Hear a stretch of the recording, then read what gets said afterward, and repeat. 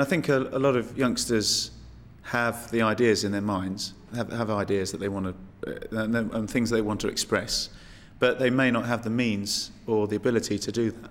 So what I'm actually trying to do is make something that's amorphous in their mind, actually concrete, I guess. That's what it sort of comes down to. So I'm forever looking for what it is they really are after, rather than trying to impose my own ideas on what they're doing.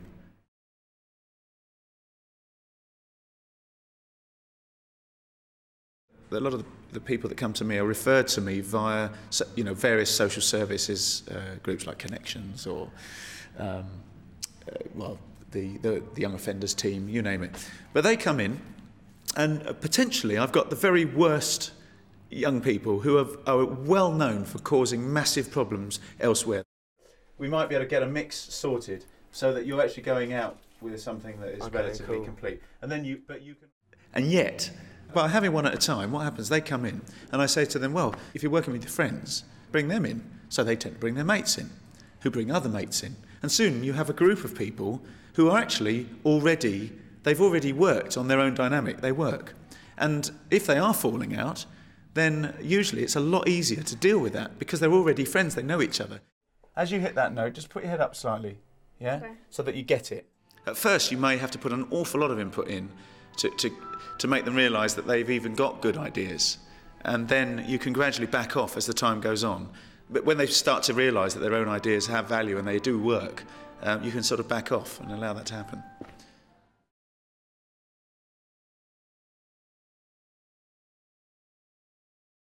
You may find that the person's come in with, have loads of lyrics, and they write lyrics every day and they're absolutely brilliant. So that process of gauging where they are first is incredibly important. Gauging without any kind of judgment is also incredibly important. And so everything that they're doing, you've got to bring out what is good about it. So it's not a case of lying and saying it's good when it's not, but it's to actually bring out what is good about it. Watching it tiring me, sending me. No, that wasn't quite right. Sending me down. Yeah, so it's lower. So it goes a bit lower. Sometimes that phase is called client origination. And I think that's the most important thing, is to keep everybody smiling and keep everybody feeling that their ideas have value. And to actually bring no judgment whatsoever at that point. And usually the people that are making the most judgment on themselves are the young people themselves. So they'll say something and oh no, that's rubbish, and you go and it's really, really important to make sure that they understand that it most certainly isn't rubbish. And even if it is rubbish, maybe you've got to get the rubbish out of the way before the good stuff comes. So for God's sake, just do it,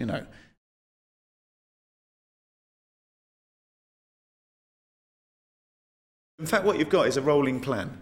But so therefore the plan doesn't dictate what actually happens. But what the plan does do is give purpose to the whole process. And I think that having purpose is really essential, is what it's all about. With purpose comes discipline. And that's not imposed discipline necessarily.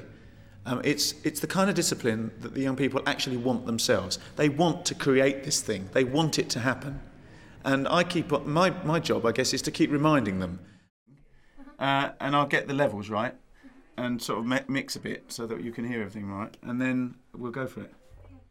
They actually have ownership of it, and all I'm being abrupt with is their tendency not to do the work.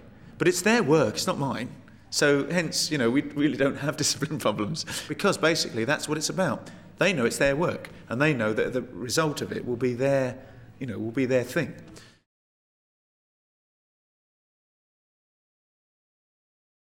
Young people, I think, as a breed, tend to have a million ideas, but find it difficult to actually bring something to a close.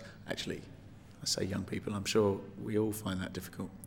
But it is in the bringing something to a close and completing it in some shape or form that says, look, I can do it. I've got this. This is mine. This is it. This is a stake in the ground. And listen to me on this CD, And that is what actually creates confidence in doing the next project. And because what it's saying is that my ideas are valuable. They work. How about if we hang it up? Oh no, one of you hold it and we stick a microphone at both ends.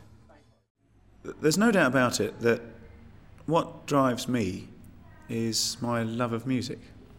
So I'm very, very enthusiastic about music, and I'm also aware that I have that, you know, that's where my skills lie. Let's turn again. Oh, hang on, you're doing something really interesting. That's what you did the first time. So, for example, somebody may sing a snatchet of melody, which is all out of tune and everything, and my skill, I have to listen to what they're really trying to do, use my musical skills to work out what it is they really want to do, play it back to them and say, is that what you meant? But if I wasn't musical, I wouldn't be able to do that. So I'm really feeling that whatever youth work, that a good youth worker has got, if they're going to work within a certain medium, they've got to know that medium too, and not just know it, but love it. They've got to love that medium, and that's what you express to the young people that you're working with.